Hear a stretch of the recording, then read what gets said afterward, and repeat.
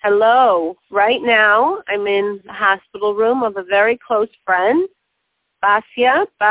And the work we're doing tonight is to bring her a complete healing, a complete refuah shlema in the way of Adar, completely beyond. God doesn't need to take nature into account, a complete healing. So we're hearing this learning, and Basia is hearing this learning. Can you repeat the name, please? Basia Bas Gittel. Thank you. Okay, so we were saying yesterday that we need to crush ourselves emotionally because the body and the animal soul are intertwined. And if I crush emotionally my heart, that's how I'll reach my animal soul, crush the animal inside of me. And when the animal is crushed, this will allow naturally the godly energies to shine. And then, of course, I'll care. Because, of course, the nature of a Jew is to care. So now the Alter Rebbe has to give us thoughts to think that would crush us. The challenge is the Alter Rebbe is talking to a Benoni, not only to people like us.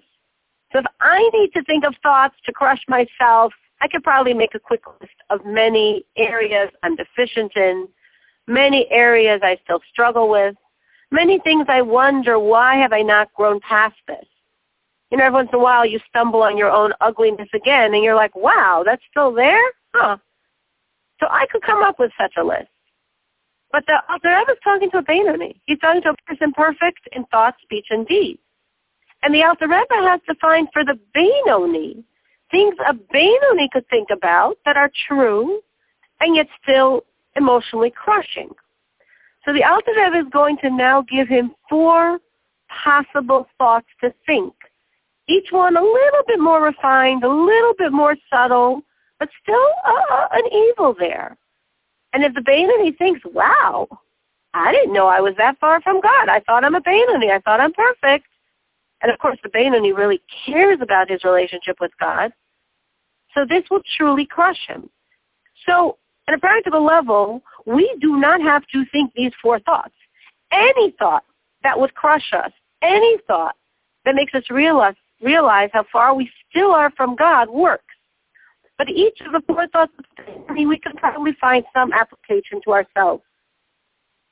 So the first thought, the most simple of the 4, is, hey, you desire things that God doesn't want. Not that you do them, not that you say them, not that you even consciously think them. If such a thought ever came to your head, you will reject it. You're a Benoni. You don't think something wrong, but you desire it. That's the struggle of a Benoni, to desire and crush, to desire and crush. Now, last chapter, or 2 chapters ago, chapter 27, we said, hey, the fact that you desire these things and don't give in to them, that's awesome. Rejoice.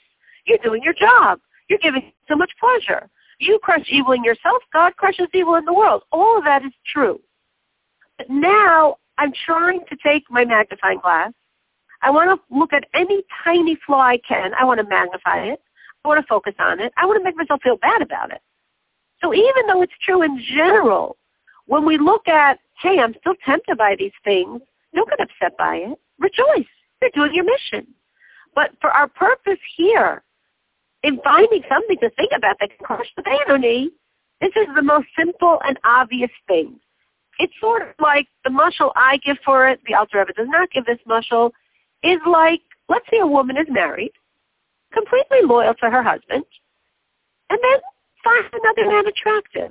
She's not, God forbid, going to do anything. She's not going to say anything to the man.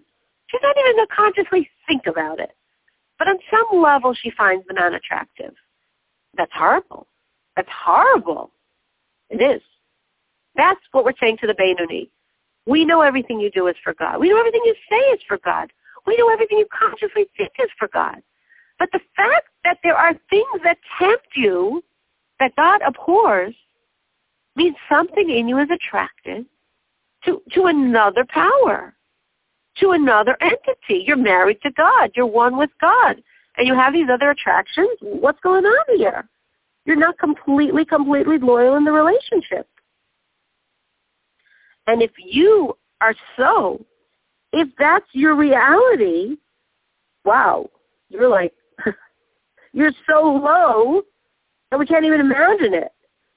You're lower than anything. Why are you lower than anything? Because everything else in this world, it is what God made it. If it's a worm, God made it to be a worm. But God made you to be a man. God made you to be a human being who's consciously making himself godly. So when you fall, if a man acts like a worm, he's a lot lower than a worm. And even your love for God, which of course previously in chapter 13, we said it's fine and don't worry about it.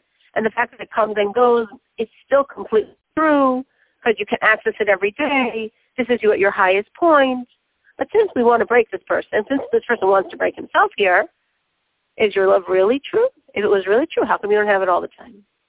So this is the first of the 4 thoughts the Rebbe is going to offer for the Beinoni to think about, to find something inside his very, very perfect self that he could make big, bad, through this emotionally crush himself, which he'll crush the evil, through which he'll be free of the